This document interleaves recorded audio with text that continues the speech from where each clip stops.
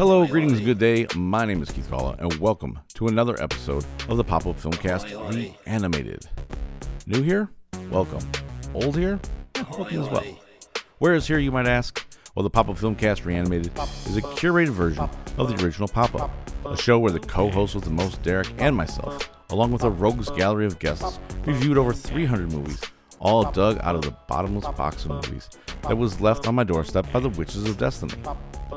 We also reviewed a TV show once, but more on that down the line. We've even done table reads, again, more down the line, and, well, for all those who listened last week, Derek probably created over 100 or so business ventures, and we'll hear more of those down the line as well. This week we are breathing life back into an episode from July of 2021. The genre was Westerns, and our guest was none other than Phil Rood. Phil is probably our most frequent guest, or at least more than Chris DeVos, which is all that Phil ever cared about. The collaborative efforts on this show even led to Derek and I working with Phil, among others, on Midnight Writers, a short annual podcast we do detailing our adventures in screenwriting via the NYC Midnight Screenwriting Contests. Phil even brought his son Austin along for the ride once. When not hanging with us, of course, Phil co-hosts The Picture Show with Austin and Phil Rood, a father-son film review show. And right now they're in the middle of their spooky season reviews, so make sure to check them out. Finally, Phil is an amazing artist. You can check out philrood.com to see his work, purchase items, many of those which are inspired by movies that they've reviewed on The Picture Show. I have a few hanging in my house right now, so I can fully vouch for that. As for this episode, Phil dove right into a very classic Western. The movie's called Time of the Draw. Let's get into that right now. It's the Popupfilmcast. Nell Carter at the same time. Yeah. Mm-hmm. Yeah, In like a 21-gun salute sort of thing. Yeah. Because I love stop motion animation type movies in the first place. Yeah, who doesn't? And then this one had, some really good action to it. It had, a good twist with Sheriff Dalton being the bad guy here. It had a great cast of voices with it. Mm-hmm. And, I really enjoyed how the whole thing shook out. So, yeah. So that is Small Town Riders from 1997.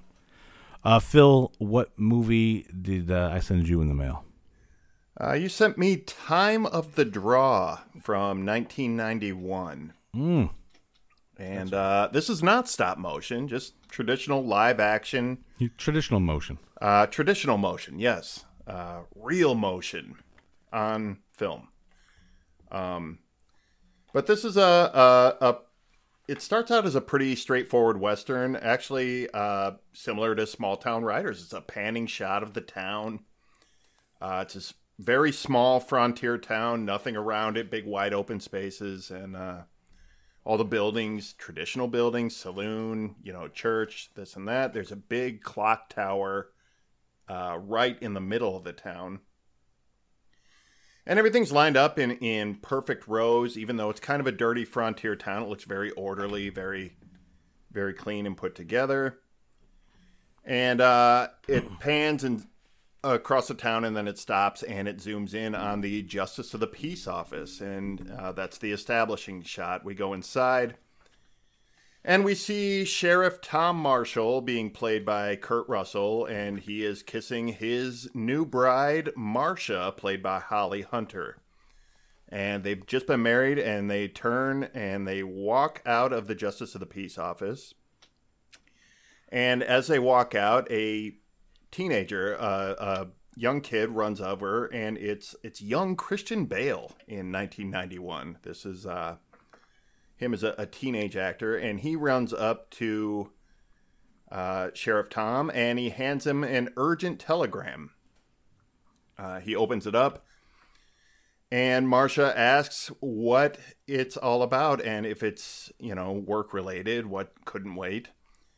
And Tom Marshall is kind of taken aback by reading it, and he kind of stares off in the distance, and he starts explaining that years ago when he was a deputy in Kansas, and he sent he caught a rustler named Chet Spurlock, and he sent him to prison.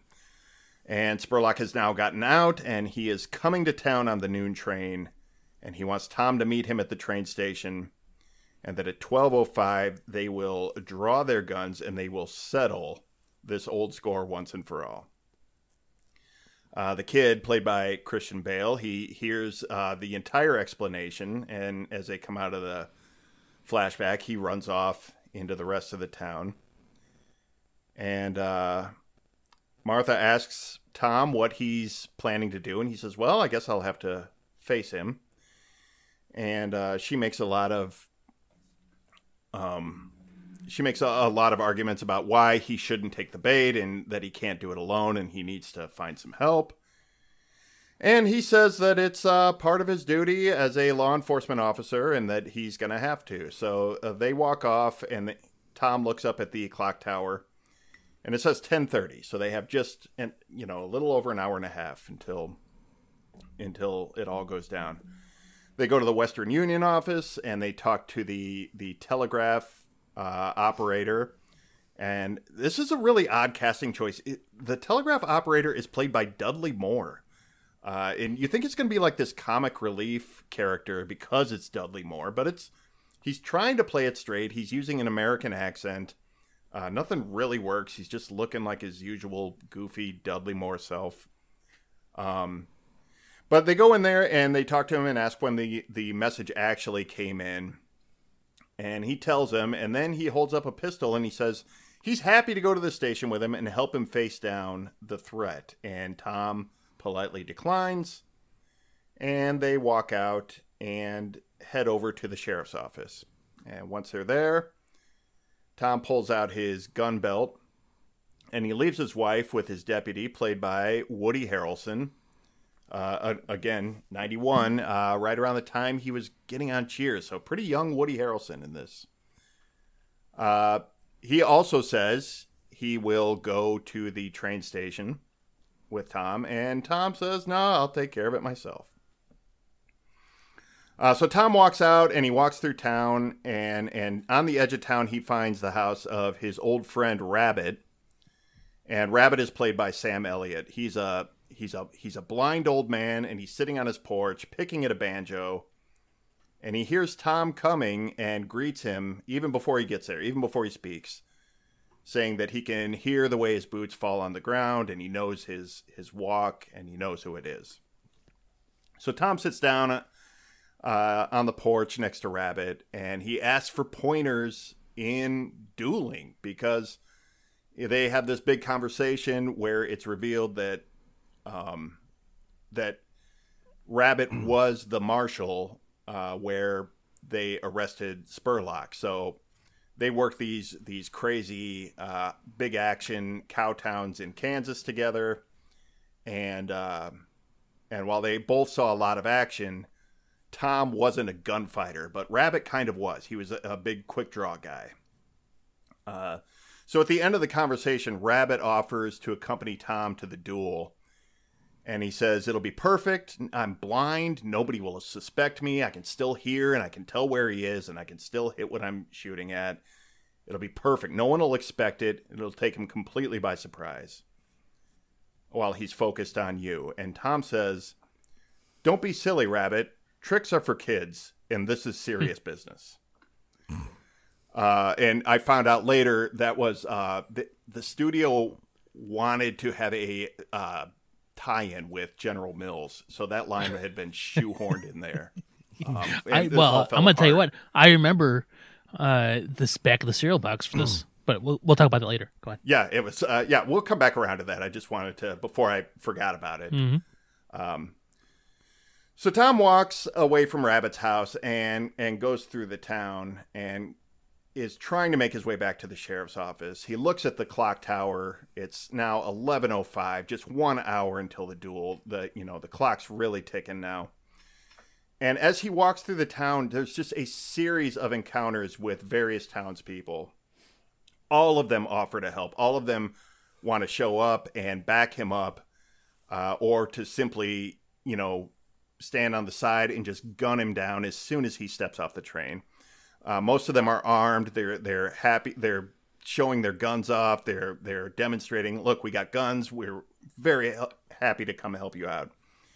And all of these townspeople are like cameos of all of these actors of the day. Nicolas Cage, Rob Lowe, Susan Sarandon, John Goodman, Bill Duke is in this. Julia Roberts, the entire cast of Young Guns, Val Kilmer, Will Smith, Michelle Pfeiffer, and Winona Ryder in drag from the Triple Chicken trilogy. It's really crazy crossover. Great cameo in there. But all these conversations just slowly start to reveal the history of this town, and that this town formed a civilian militia shortly after it was founded. You know, they put this town together 50 years prior. They put this militia together to protect them from threats. They trained, they hoarded weapons, they passed down this militia mindset to the next generation. But the reality of the whole thing was nothing ever happened in this town. There was no crime. There was no big incidents. There was no violence.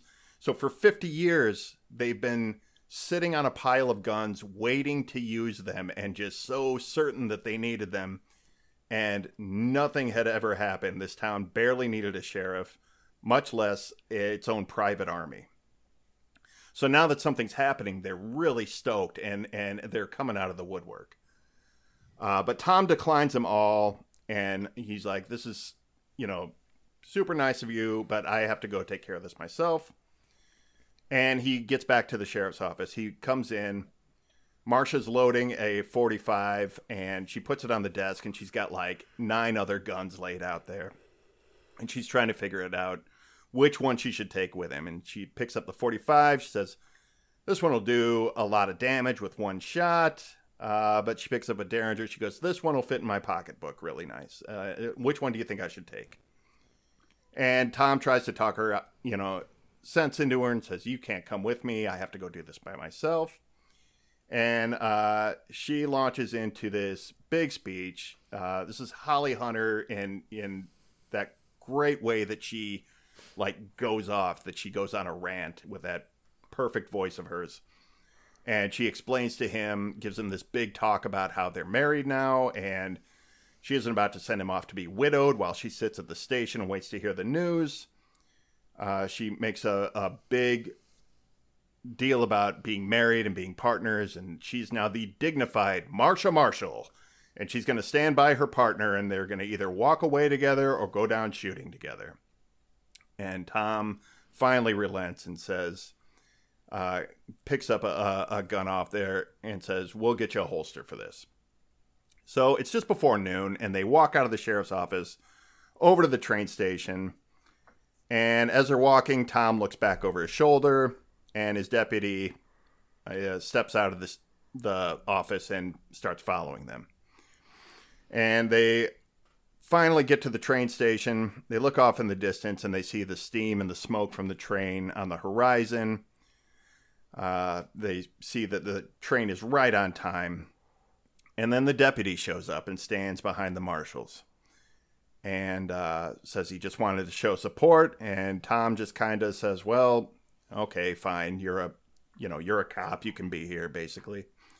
And then the telegraph operator walks out, and he stands behind them, and he starts to object, but more and more townspeople start to file in.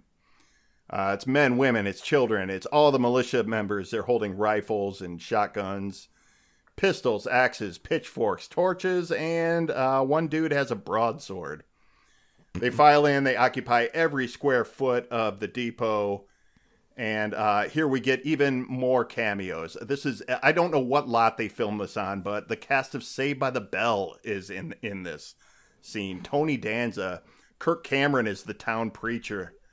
Pat Morita, Ernie Hudson, Anthony Michael Hall is here. Christopher Lloyd, speaking of Back to the Future 3.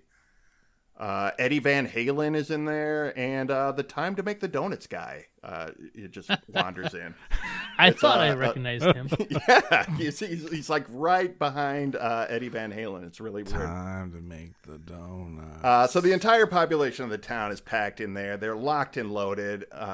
Tom looks to Marsha and says, I think I should say something. And just then, the clock strikes noon, and the clock tower bells just start ringing over the whole town. So everybody stops and looks to the train that is pulling up at the station. And then it just sits there, and the clock ticks to 12:01 and then to 12:02. And so Tom thinks that he should say something again, and that, obviously nobody's here. Just disperse and go on home. And then the passenger car opens up, and Chet Spurlock steps out onto the platform. And Chet Spurlock is played by Willem Dafoe. Perfectly cast Willem Dafoe in this. And he looks at the scene in front of him and the angry mob, and, kind of calls him out and says, "I knew you wouldn't show up alone and have a fair fight." And Tom tries to say, "We don't want any violence. We're just showing you that your threat is meaningless here." And then the clock ticks over to 12:04, and Rabbit has counted them incorrectly, and he steps out of the crowd. He draws his pistol, and he fires in the direction of Chet. He misses completely. The bullet ricochets off one of the train wheels, and it strikes Dudley Moore, the telegraph operator, straight between the eyes and drops him to the ground. And Rabbit says, "Did I get him?" And the guy next to Dudley Moore looks angry at Rabbit and shoots him dead. And then Tom's deputy shoots that guy, and the entire town turns its guns on each other and just starts blazing. They are shooting each other down left and right. Blood is splattering everywhere. Bodies are falling. And in the middle of this, Tom and Marcia are just staring at Chet Spurlock on the platform. All three of them just kind of motionless while all this chaos is going on around them. Chet starts backing up and steps back onto the train. He tips his hat to Tom, and then the train takes off and disappears down the track.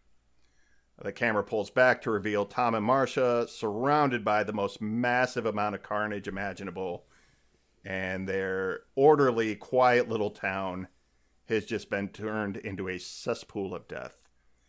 And smash cut to black screen, and the closing credits run. That is time of the draw. Cesspool of death. So anyway, I remember that's also an album by Witches of Destiny. Witches of Destiny, Cesspool of Death. Mm-hmm. The tricks back of the cereal box. Remember back in the day, we didn't have phones, and I didn't have a TV in the kitchen or anything like that, so I had to sit there and occupy my time with something.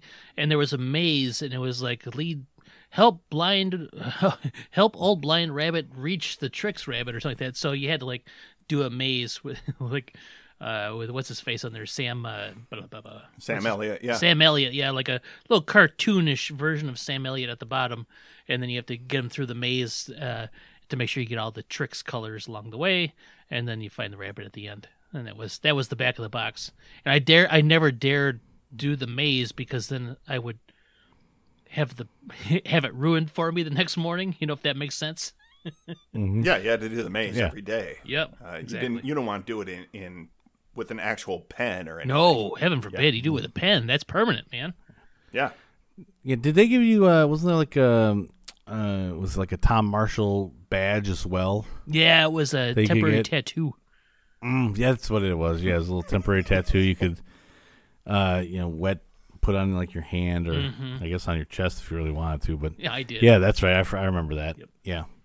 Yeah, there was a lot of backlash over that. Apparently, General Mills didn't screen the movie before, doing the tie-in promotion. And when they did figure out how insanely violent it was, there were a lot of problems. But I heard that they had watched the first half of it, and they saw just how friendly and nice Tom was to everybody. All these people are offering to help him out, that they're all willing to stand by his side. And I mean, over and over again, he is giving them the most respectful thanks, but no thanks. It's just a little, he pats him on the shoulder. He's like, "No, don't worry about it. I got this." And he's such a like a nice stand-up guy through the whole thing. That I think that's probably what they were. They were like, oh, this will be a great tie-in with the Trix Rabbit. Right. General Mills tied in a bunch of stuff, and the one thing that did stick was the purple horseshoe in Lucky Charms. Mm-hmm. Yeah. It seemed odd at first in the movie, but then once you realize how much General Mills had tied into this, it made perfect sense. It did. And I think you're absolutely right about that. This is a friendly movie about a frontier neighborhood watch for about half of it, and then it turns insanely violent. But the town if you were going to do a sponsorship with a major motion picture, just watch the whole movie. I think that's the lesson corporate America learned from this. I don't know if a serial has ever tied into a movie that hard before or since. Like, I know lots of serials have movie tie-ins, and there's even movie-based serials, but I don't think an established serial line has ever gone that hard in on a movie since then. Yeah, they got their tagline as a line in the movie. They really kind of bet it all on this, and it kind of, I guess, ruined probably serial movie promotions for a long time. It made everybody take a step back. You know what's crazy? If you watch it with subtitles, they spell Trix with an X. Really? Yep. I'm going to have to check that out now. Yep. The other reason I would think General Mills would go in on this is because they probably saw like the list of actors and actresses in so this many movie. People. So many cameos. Oh, the cast of Saved by the Bell is in this. So, I mean, it's got to be okay for kids, right? Mm-hmm. Oh, 100%. Yeah. Screech was still a good guy at that time. It's true. And alive as well. Oh, hey, that's too soon. Too soon. Well, not by the end of the movie. No, not by that the was end the of first movie, death no. of Screech. Yes. Mm-hmm. But it's it's interesting because now I watched Space Jam: New Legacy. I watched that just last night with my family, and they do a similar thing in this.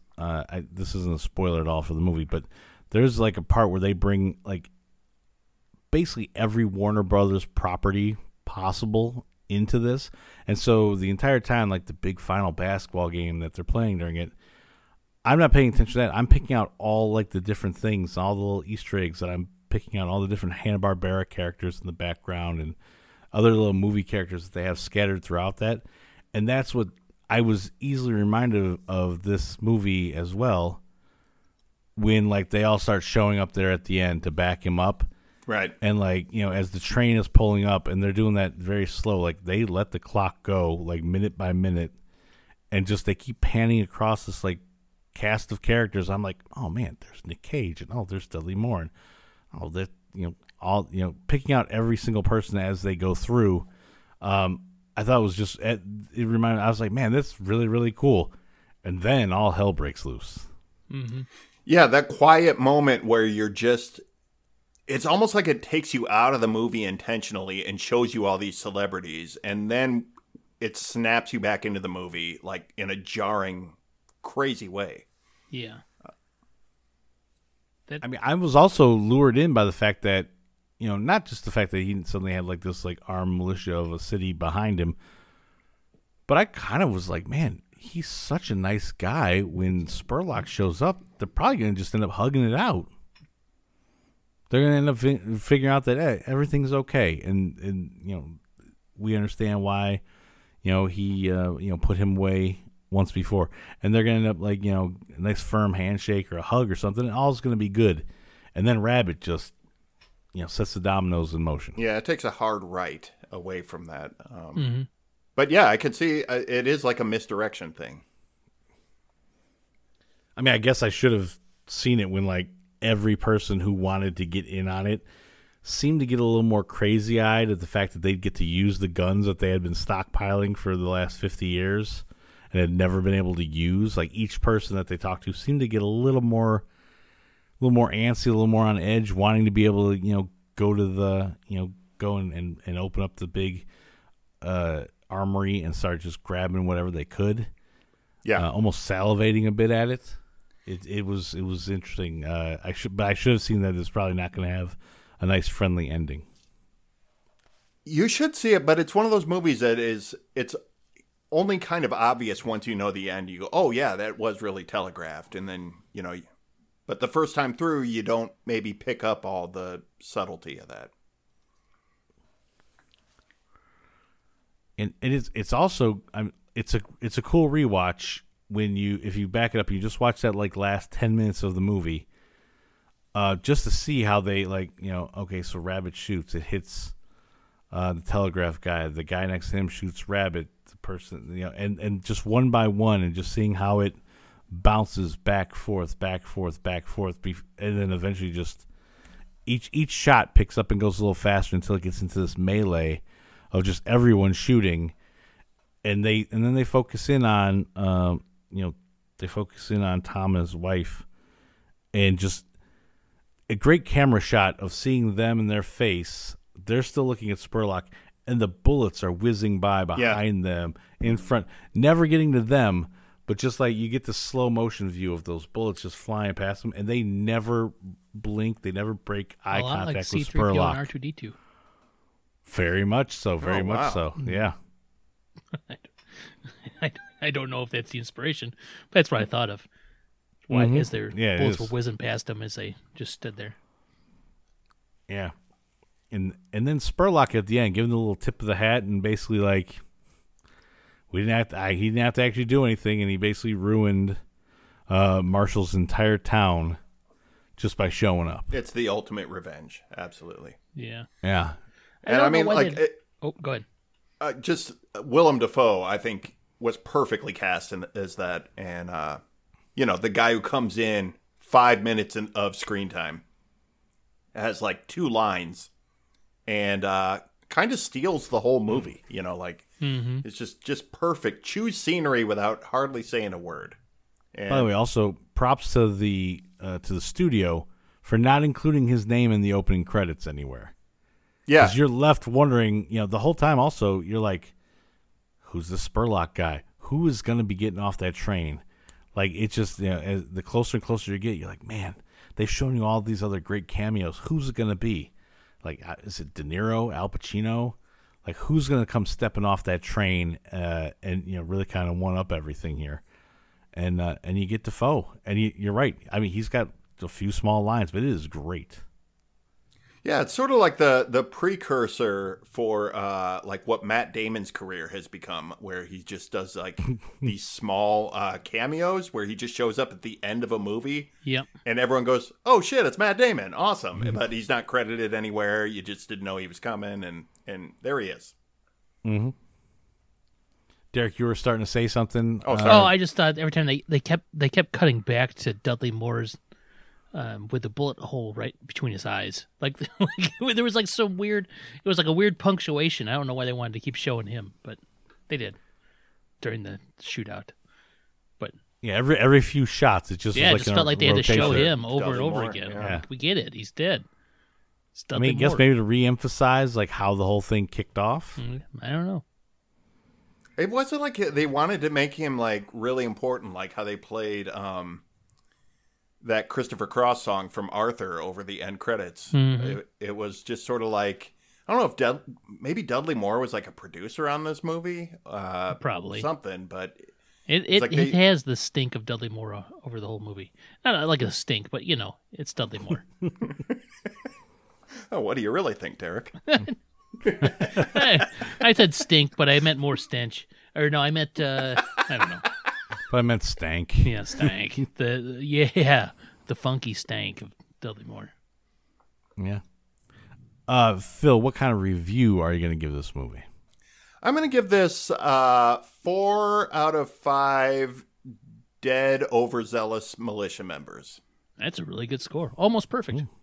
Almost perfect. This was a good take, and I did read where like the producers of this movie, like their original inspiration was like, what if it was High Noon but the opposite? So instead of nobody wanting to help him, everybody wanted to help him, and it just ended up jumping off from there. It's a great concept. It's a great cast, and it mostly executes really well. It would have got the 5th dead overzealous militia member if I don't know, the weird like you guys were just talking about, the weird focus on Dudley Moore out of nowhere. It just seemed like it threw the balance of the movie off a little bit. Yeah, that's all I could think about at the end was Dudley Moore being dead. Because because as the shots are speeding up, the cuts from like angle, from each of the angles, like here's person shooting, here's person getting hit, here's person shooting, here's person getting hit, here's person Dudley Moore, person shoots, hit, Dudley Moore shoots, hit, and it just speeds up. Yeah, exponentially more.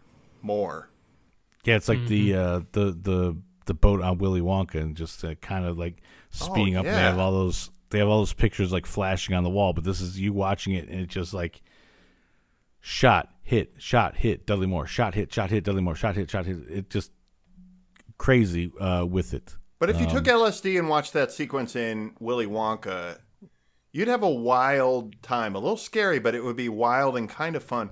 If you did that and then just all you saw was images of dead Dudley Moore, I don't know what that would do to you. You might not come back from that trip. Yeah, that's definitely a bad trip. That'd be terrible. Pop-Up Filmcast Reanimated was edited at the Pop-Up Film Studios and is a That Was Great, Wasn't It? Production. Broadcast is in partnership with the Podfix Network. Pop-Up Reanimated is executive produced by myself, Keith Galla, and the co-host with the most, Derek Glasscock. Music for the show provided by the Dr. Dre of Kansas, Terry Fickroy. The show is sponsored by the Monster Hunters. Go to www.monsterhunters.com to learn more about three guys rewatching a near 60-year-old TV show about a Frankenstein's monster and his grotesque family. We'll be back again in 2 weeks with another Pop-Up Film Classic. Until then, I said good day.